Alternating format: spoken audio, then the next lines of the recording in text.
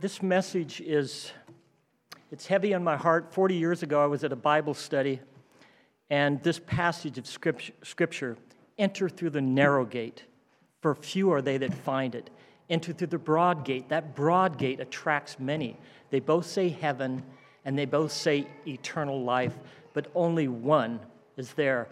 And so as we're going through that Bible study, I read that, and I was stunned and shocked at the exclusive entrance. It's so narrow, and it's so confining, and so difficult. Why is that? I don't know. But we're going to look at what the Scripture says about it here.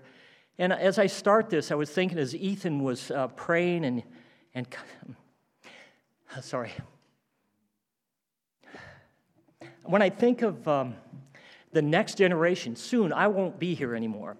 I'm 76 years old. I don't have much time left. But these young men that God has called to this church corporately, when I see the hearts of the Ethans and the Zachs and the I can't remember all your names, but we meet every other Friday, and we spend 2.5 hours praying, looking at the Scriptures together. But discipleship, I believe, because Jesus believes it, the last thing he said before he went to heaven is, go and make disciples, baptizing them in the name of the Father and the Son and the Holy Spirit. And if you try to go through this narrow gate and you think you're through it, and all of a sudden, 10 years go by, your heart goes cold, goes cold, and it slips away. And we're gonna talk to this end, how the Scripture speaks to staying on the alert. This is a very narrow, confining way. So if you have your Bibles, I'm sure you do, would you turn with me to Matthew chapter 7? And we're going to take a look at these. We're going to spend most of the time in verses 13 and 14. And then I hope I don't confuse you. I hope the Scriptures are clear and that your heart will receive this truth.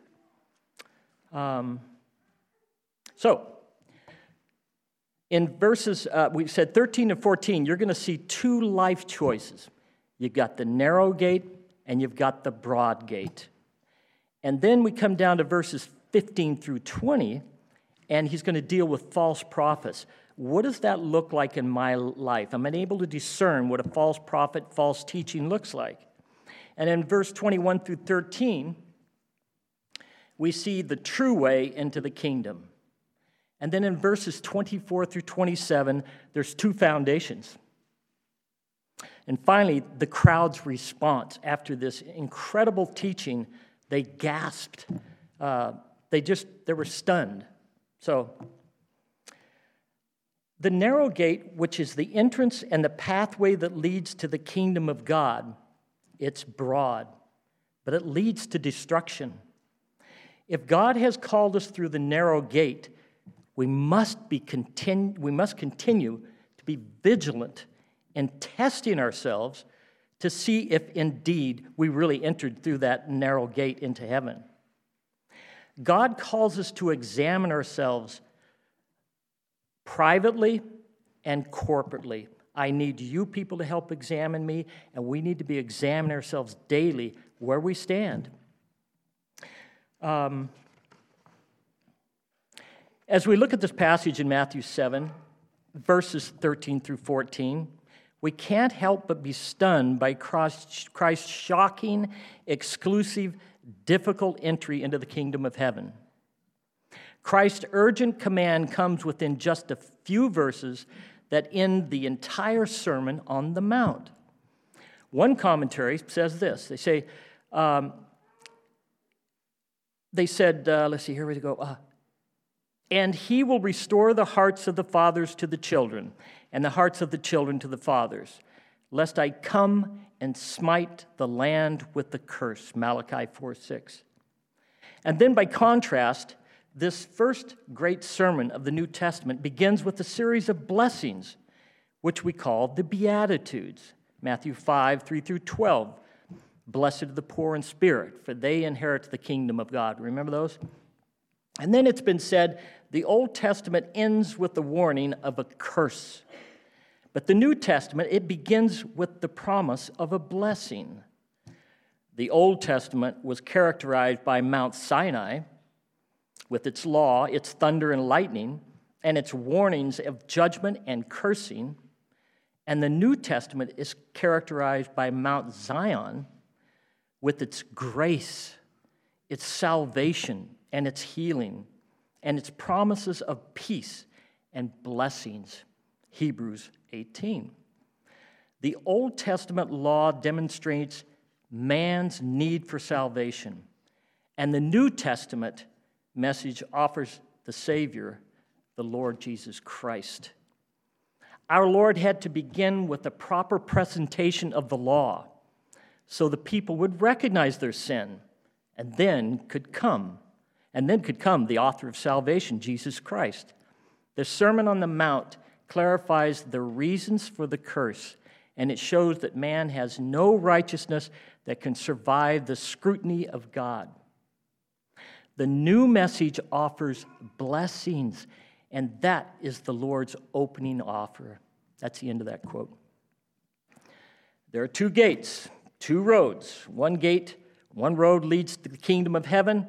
The other gate and road leads to hell. One path brings people safely into the kingdom of heaven, and the other path leads people into hell.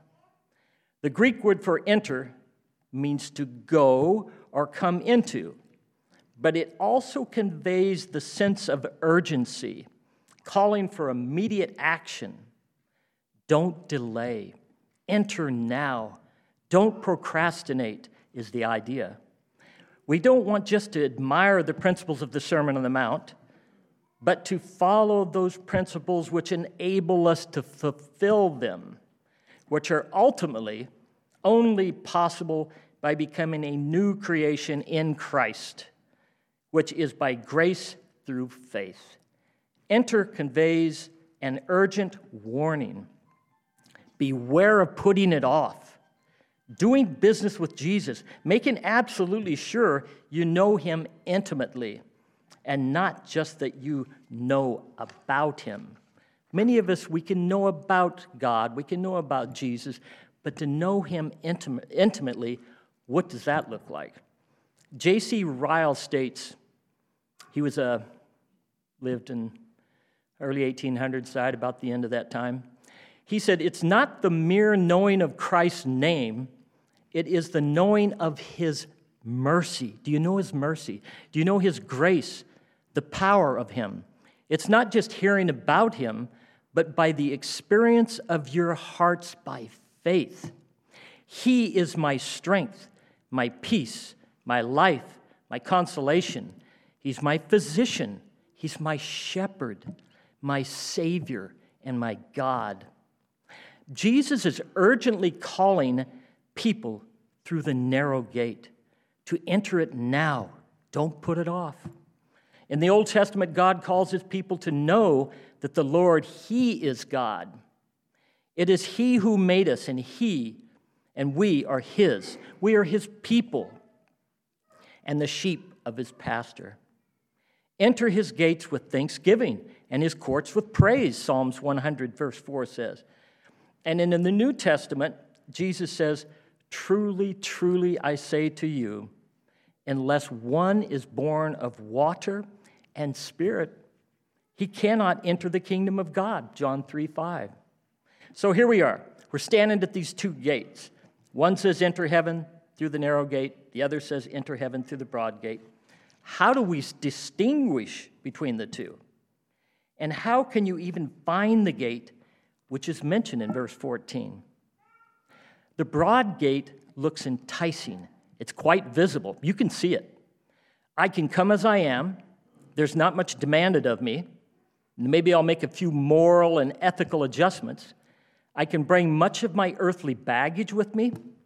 It looks like I can still hold on tightly to all my worldly possessions as I journey along.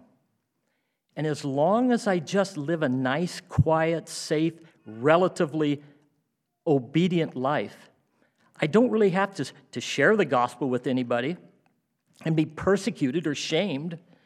I can even go so far as to say, like a little farther down these verses. Lord, Lord, I have prophesied in your name. I've even cast out demons. I've performed many miracles in your name. But this broad gate looks pretty safe with minimal risk. I can do lots of stuff. Charles Spurgeon, I love these quotes. They had it down. The narrow gate, it is a way of self-denial. It is a way of humility. It is a way which is distasteful to the natural pride of men. It is a precise way. It is a holy way, a straight way. And therefore, men do not care for it. They are too big. We are too proud to go along that narrow lane to heaven. Yet this is the right way. There are many broad ways, and you may know them by their being broad, and you may know them by their being crowded. The Christian man must swim against the current, and he has to do more than that. He has to go against himself. So straight is the road. But if you wish to go down to perdition, you have only to float with the stream, and you can have any quantity of company that you like. End of quote. Yet the broad gate, in fine print, is actually saying that it leads to destruction, and there are many who enter through it. John Bunyan, another one of my heroes, who wrote Pilgrim's Progress, said, "We see the stark contrast between the two pilgrims. One is burdened, and the other is not. One is clutching a book that is a light to his path. The other is guideless. One is on a journey to the pursuit of deliverance from besetting sins and rest for his soul, and the other is on the journey in order to obtain future delights that temporarily dazzle his mind. One is slow and plodding because of his great weight and a sense of his own unrighteousness. The other is light-footed and impatient to obtain all the benefits of heaven. One is in motion because his soul has been stirred up to both fear and hope. The other is dead to any spiritual fears, longings, or aspirations. One is seeking God. The other is seeking self-satisfaction. One is a true pilgrim, and the other is a false fading." End of quote. It's at this point when God turns a heart of stone into a heart of flesh that he will draw a person to him soberly to reflect on this narrow gate and begin to examine the cost and the blessings that this entrance promises. God himself calls on us. We do not initially call upon him. For as Romans 3 says, no man seeks after God, not a one. Out of the thousands that started with Jesus, remember this? How many started with him? Only a few chose the narrow gate to follow him. The choice is made at the crossroad of Christ. Choose life or choose death. Everyone is confronted with a decision as to which way he should go. The Lord is pressing hard for man to make a choice. Ever since he came into the world 2,000 years ago, he was pressing man. Look at my miracles. Look what I do. Look how I love. Look how I hate sin. He was wanting us to make a choice. The second thing you cannot do is put off a decision until tomorrow or some future moment that you might find yourself willing. Jesus is demanding a decision now. Many people want to push the Sermon on the Mount to the future kingdom or admire the ethical or the kind side of the sermon. But this is an urgent call. 2 Corinthians, Paul said, "Behold, now is the acceptable time. Behold, now is the day of salvation." Isaiah 55:6 says, "Seek the Lord while he may be found. Call upon him while he is near." Now call upon him. Hebrews 7:8 says, "Therefore, just as the Holy Spirit says, today, if you hear his voice, do not harden your heart as when they provoked me, as in the day of trial in the wilderness. Jesus was demanding an immediate decision to act upon what he just said, and a deliberate choice had to be made. He is the king. He's the King of Kings. He was exploring the uniqueness of his kingdom and articulating the principles of entering his kingdom and how we must respond to the invitation of it. Now he's given us two choices: enter it or reject it. This most uncommon entrance through the narrow gate is exclusive and intensely personal. The call of our Savior is for one at a time. We alone respond to Christ by stepping out from the crowd and the seduction of the world. It isn't enough that your friend or family members are saved. You must alone respond to Christ's call. You must alone, by an act of repentance, a repentance that's from above, not a Judas repentance, sorry he got caught, but a repentance that's eternal, and it's repenting to a holy God.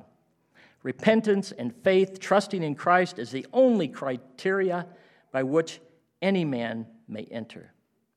You must enter with great difficulty. Some might be alarmed by that statement, but think of it.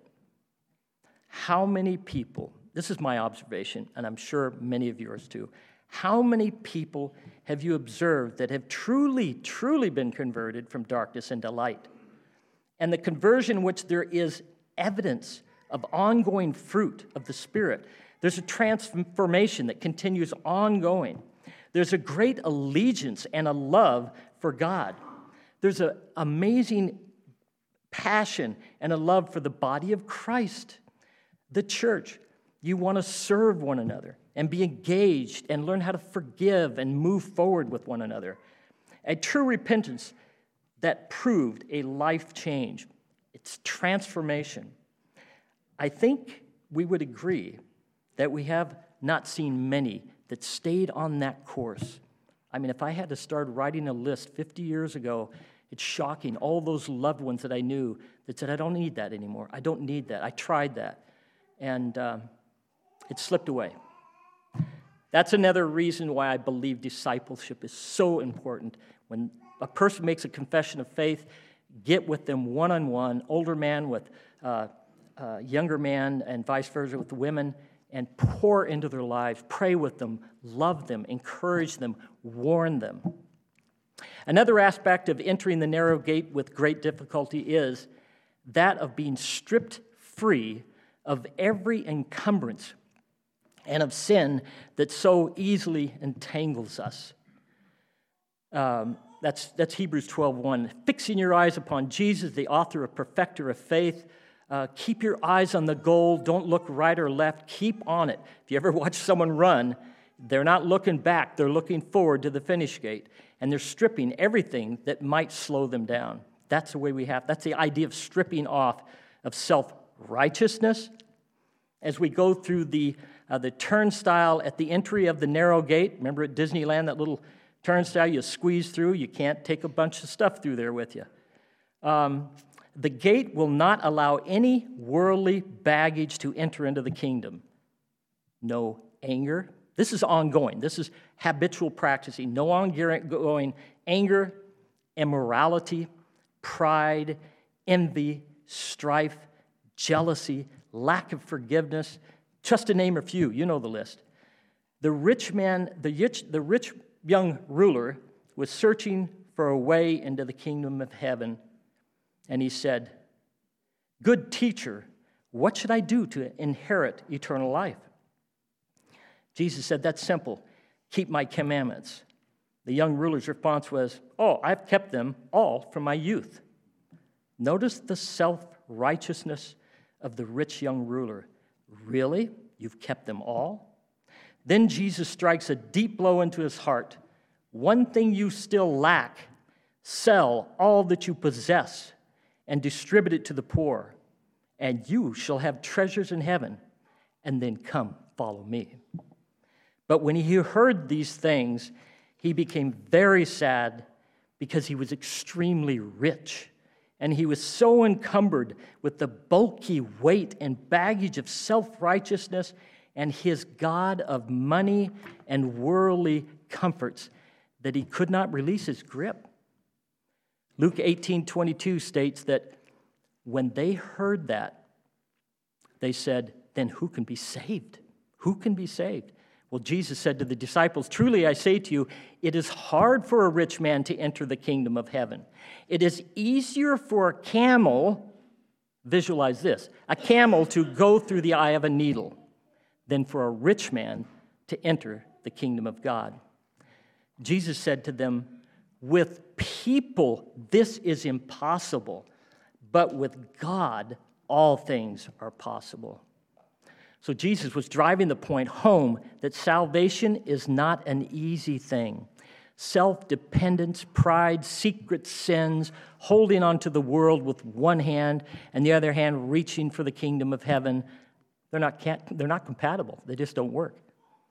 We must enter like the little children, as in Matthew 18:4, where Jesus states, "Whoever then humbles himself as a child, he is the greatest in the kingdom of heaven." When's the last time you focused on humility in your life? And on the other hand, how many of you have witnessed those that raised their hand, they came forward at an altar call, maybe signed a card, or got baptized multiple times, right, Megan? And even joined the church, asked Jesus to come into their heart. And then over the course of time, with the pressures of life and the many disappointments of the world culture pressing in on their life, we see that the foundation that was laid they laid it upon shifting sand. And when the wind and the storms of trial and suffering raged against their lives, they slowly began to drift into obscurity and isolation. Their lives were lost in a sea of despair and depression. Marriages often begin to fail. Often we see them renouncing their decision for Christ and their indifference to the Word of God and to God's people, the church. It should break our hearts at the long list of those that started and did not finish the race. We know that the way to heaven, it is difficult because God's Word tells us that it is. It is very difficult. But he says, "Take on my yoke, and my burden is light." He's going to come along with us. That's a positive side. He's not going to tempt us beyond what we're able. Now, if we take your Bibles, you're in Matthew. If you go back to Matthew chapter 10, and let's read verses 34 to 39 and describe with more detail how difficult and just how difficult it is to get into the kingdom. So Matthew 10, verses 34 through 39. Chris preached on this passage a month or so ago. But let's remind ourselves how narrow this gate is, how difficult to enter the kingdom of heaven. All right, here we go. "Do you think that I came to bring peace on earth? I did not come to bring peace, but a sword. For I came to set a man against his father, and a daughter against her mother, and a daughter-in-law against her mother-in-law. And a man's enemies will be the members of his household. He who loves father or mother more than me is not worthy of me, and he who loves son or daughter more than me is not worthy of me. And he who does not take up his cross and follow after me, he is not worthy of me." And then he says, "He who has found his life, he will lose it. And he who has lost his life for my sake will find it." There's some great hyperboles in there, but there's a radical truth coming on here. Those of you believers that have unbelieving family members, you can identify with these words of Jesus. "I did not come to bring peace on earth, but I came to bring a sword."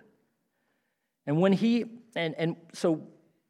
we as believers obediently speak the exclusive call of the gospel into the lives of family and friends, no matter how well versed we are and how gentle we are and winsome we are messengers of God's living word that's active and sharper than a two-edged sword and piercing. It goes deep into and it cuts. So we're carrying the word when we're sharing it with those loved ones and those friends that are around us. His word is offensive. It's foolishness to those that are perishing, it says. The message, it cuts deep like a sword. How many hours of prayer have you logged praying for your lost loved ones? How many tears have you shed? I know many of you well, and I know the reality of that. How many sleepless nights have you begged God to save their souls? So the normal tendency is to silence the gospel message or soften it. And we justify negotiating a modified version that broadens the gate. Kind of come as you are, you're going to be okay. Type of adjustment that are less restrictive and more world-friendly. But there are only two gates. Both say heaven on the entrance, but only one gets you there. Now, if we go back to Matthew 7, verse 14, he says, "For the gate is small, and the way is narrow that leads to life, and there are few that find it." There's given us an implication that we must find the gate. Some might ask, is it lost? Many will search and look for a God and will allow for an easy entrance. They create a God of their own liking, a God that will give them a heaven because they were good enough, definitely better than my neighbor down the street. So defining the narrow gate implies great difficulty. It's not easy. There's but a few that find it. Proverbs 8:17 says, "I love those who love me, and I love those who diligently seek me, and they will find me." Deuteronomy 4:29 says, "But from there you will seek the Lord your God, and you will find him, if you search for him with all your heart and with all your soul." Luke 13 says, just where Ethan read, "Lord, are there just a few who are being saved?" And Jesus said to them, "Strive to enter through the narrow gate. For many, I tell you, will seek to enter and will not be able." The word strive comes from the Greek word that means to agonize over. There's no cheap, easy way to enter the kingdom of heaven. There's no one that can confirm your salvation based upon some signing of a card or raising of a hand. The reason we are called to seek with agony and intense searching is because God requires a total abandonment of our self-righteousness. No performance based on our good works, but a humble, desperate plea for the righteousness of Christ to be given to us, begging for his righteousness to be imputed to us. He went to the cross so that we might not have to go to the cross. He gave us life that we did not deserve. Thinking through that great substitutionary work that he did, he paid the price. And when that takes place, an indescribable joy and peace floods the soul. Ask anybody that received Christ and the burdens of sin that weighed them for years, the release of what that looked like. So Romans 8:1-2 says, "Therefore," when this happens, the heart's converted, "there is no condemnation for those that are in Christ Jesus. For the law of the Spirit of life in Christ Jesus has set you free from the law of sin and of death." Oh, the joy. "Therefore, there's now no condemnation for those in Christ Jesus." The only entry is by the means of his great mercy. It's by Christ's infinite grace that is extended to the true believer by which we come. All of man's prideful works of righteousness must be crucified, nailed with Christ upon the cross to die. Man must repent and beg for mercy. Oh God, be merciful to me, a sinner. And when the great exchange of our filthy rags for Christ's righteous robe takes place, we are then transformed into new creatures.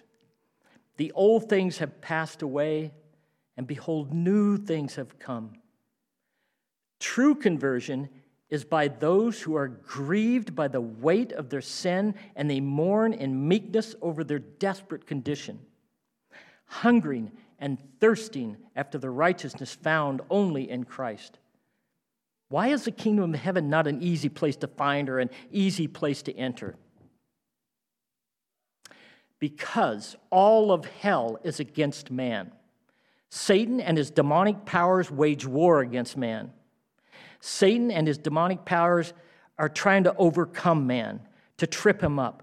Not to mention, we've got the world, culture, the flesh, and its powerful seductions.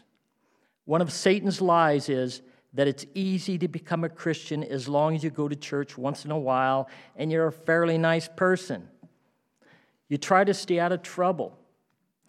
But you think, well, I'll just come as I am. I'm going to be okay. God accepts you as you are with your fame, your wealth, and your possessions. God will overlook your desires of, I want the world and I want heaven too. But remember, it is an extremely narrow gate, and you go through it agonizing over your sin. And you must repent in confession of your former idols of sin and self. The true gospel message is a renunciation of our old self-absorbed ways and entrusting our lives to Christ in obedience to his lordship. It's to be broken. It's to have a contrite heart and spirit.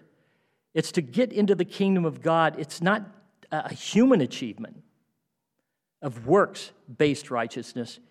It's his works. All our righteousness is as filthy rags. We need his righteousness.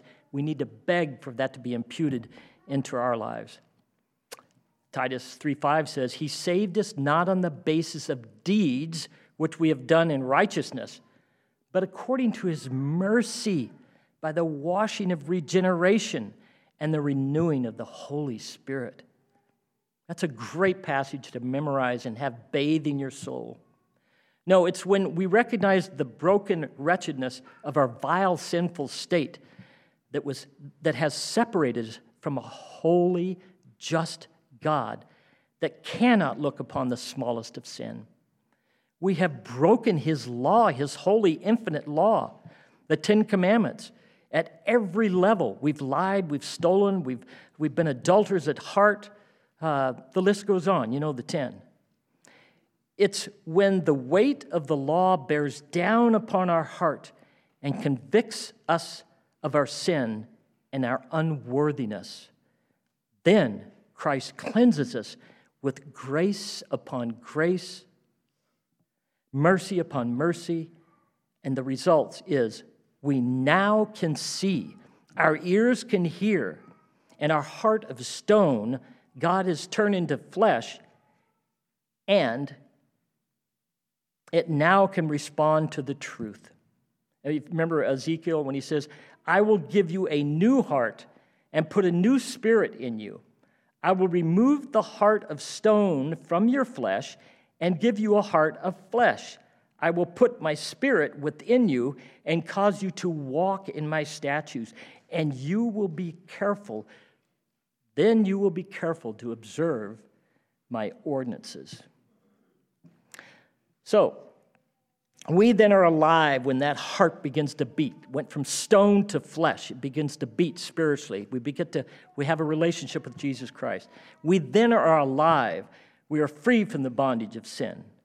We then contemplate the transformation of our death into life, being rescued from the domain of darkness and transferred into his kingdom of his beloved Son, in whom we have redemption, the forgiveness of sins.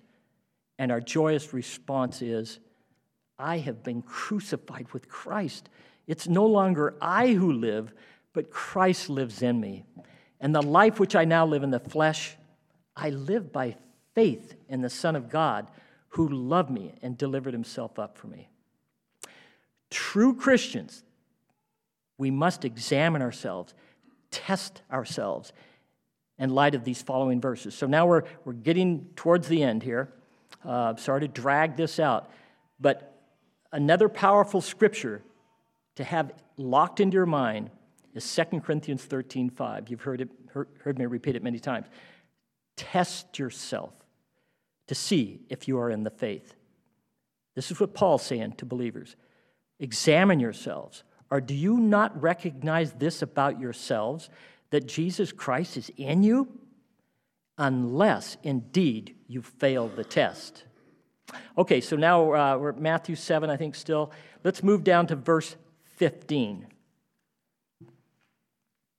It's a good way to test yourself and the lives of others. Beware of false prophets who come to you in sheep's clothing, but inwardly are ravenous wolves. All right, false prophets will they're going to promote the broad gate. They're not going to say, no, that's not the one. They're going to show you that gate is accessible. That one gets you into heaven. Be discerning. Hang on to sound doctrine. Stay close to a healthy church. Examine the fruits and the teachings and the lives of teachers and preachers and those that operate on the fringes of the churches. Those that may murmur, slander, gossip, promote themselves and not God, they cause divisions. Paul was constantly dealing with divisions because of the flesh was just allowing the churches to come apart. Let's see. The deeds of the flesh are explained in Galatians chapter 5:19.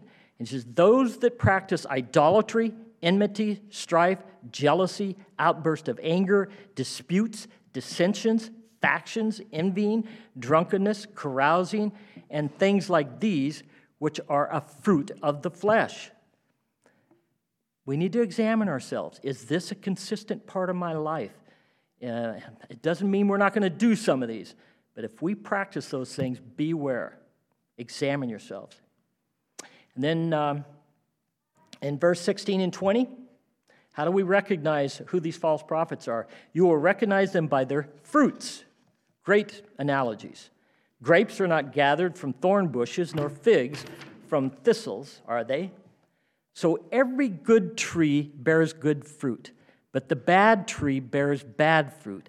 Every tree that does not bear good fruit, it's cut down and thrown into the fire. So then you will know them by their fruits.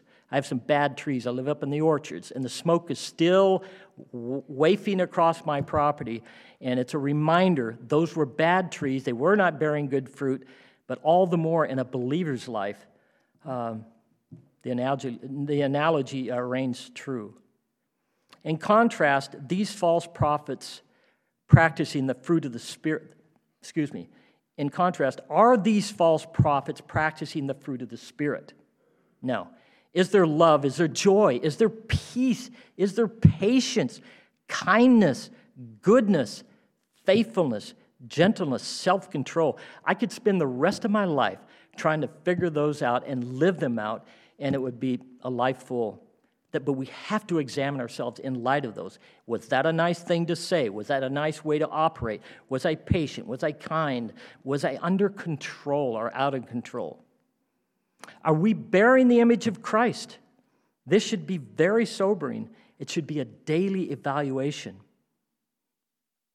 Then if we look at verse 23 and 24, not everyone who says to me, Lord, Lord, will enter the kingdom of heaven, but he who does the will of my Father who is in heaven will enter.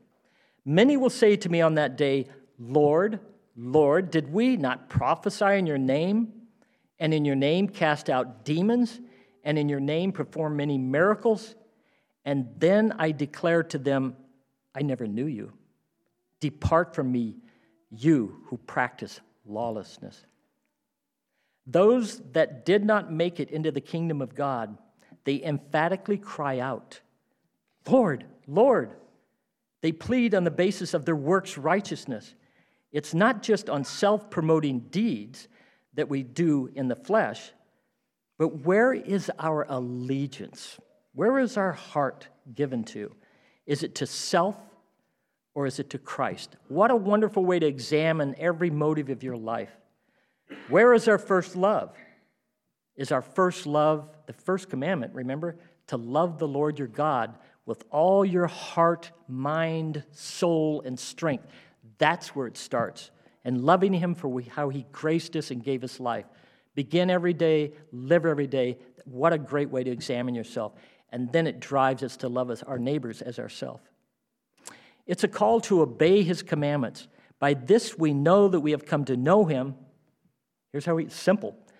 Here's how you can come to know if you know him. If we keep his commandments, the one who says, I have come to know him and does not keep his commandments is a liar, and the truth is not in him. But whoever keeps his word, in him the love of God has truly been perfected. By this we know that we are in him. 1 John 2, 3, and 5. It's not our perfection. We mentioned this before. It's not that we have to be perfect. We can't. The flesh is still pulling us down. But it's the direction. Where are we headed? Are we repenting? Are we staying close to the body? Are we murmurers and we drifting and complaining? Are we drawing in, serving humbly? This is the great, difficult task.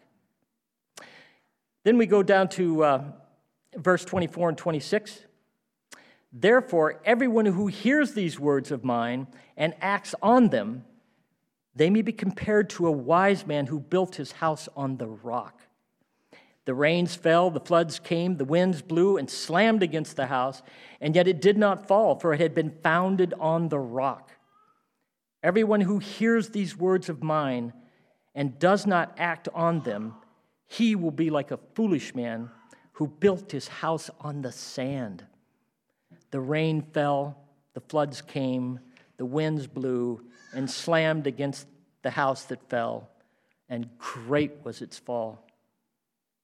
So another test is, which we can examine ourselves, is what is our foundation like? What does that look like in a believer's life? The house can look pretty attractive. I'm a builder, and you can build a pretty nice house on the dirt, but if it does not have a foundation under a reinforced, solid foundation, it can look very attractive. Nice cabinets, carpet, everything will look wonderful. But if the rains come, what's going to happen to that house? If it's not reinforced with concrete, steel upon firm soil, and when the storms of life come, they will come, wind, rain, floods, the devil will unleash his wrath upon that house, our lives. And it's not likely our lives will weather the storm. In due time, our health, as we get older, I'm noticing in my life, our health isn't what it used to be, and my intellect, it's never been there. But if we are not humbly given over to Christ's sufficiency, if we are not been born again into the kingdom of God through confession of sin, begging for God's mercy, clinging to the cross, not once, daily, ongoing, clinging to the cross, with empty hands and turning from our sins and facing Christ and entrusting our lives to Him, the house will fall, and its fall will be great. Our lives can look attractive above ground, but in time, in the season, will it survive the coming storms? Self-examination, and it's something we personally have to do. And verse 28 and 29, finally. When Jesus had finished these words, you can imagine, they were amazed at his teaching, for he was teaching them as one having authority and not as the scribes. Here we are towards the end of he's getting ready to leave, and they were standing there. They'd seen him do miracles, healings, make profound statements, and they were absolutely amazed that he was commenting as he was. So here we are at the end of the Sermon on the Mount. Did I read that passage? Did I pass 28 and 29? Oh, I did. Okay, sorry. Got carried away there. So here we are at the end of the Sermon on the Mount, and the sermon started in chapter 5, right, with the Beatitudes, and it ends in chapter 7, revealing the two gates that both say heaven on them. The crowds were stunned. They were shocked and amazed at Jesus' teaching. Unlike the scribes, Jesus quoted only God's word, and he spoke as the final authority. And then he spoke clearly. I love the way he spoke. He spoke clearly, wasn't complex, and emphatically, lovingly, simply, and directly. Where in contrast, the Pharisees spoke with bitterness, coldness, deception, and harshness to the people, and with no appeal to a higher authority than themselves. Many watched Jesus, they listened to him, they gleaned from his miracles, they were amazed at his authority, but few were willing to follow him through that narrow gate because the cost was too high. You had to give it all up. Most then, as well as now, are content with the broad gate. If there's any doubt, even the slightest, that you're on the path that is truly leading to the kingdom of God, if there's any doubt, you must examine yourselves now, people, and daily see if you are in the faith. As the Beatitudes state, you must come to Jesus on his terms. Are you poor in spirit? Is there a brokenness? Do you mourn over your sins? Are you a repenting people? Are you crushed into meekness and humility? Are you hungering and thirsting for righteousness? The marks that characterize you as a Christian today, not for what happened to you in what you did in the past. Here's what they are. These are the things that mark you today. Are you living righteously? Are you obedient? Are you distinguished from the rest of the world? Do you have right thinking by taking every thought captive to the obedience of Christ? What's your speech like? Is your speech Christ-like? Are your outward actions giving testimony of your inward change?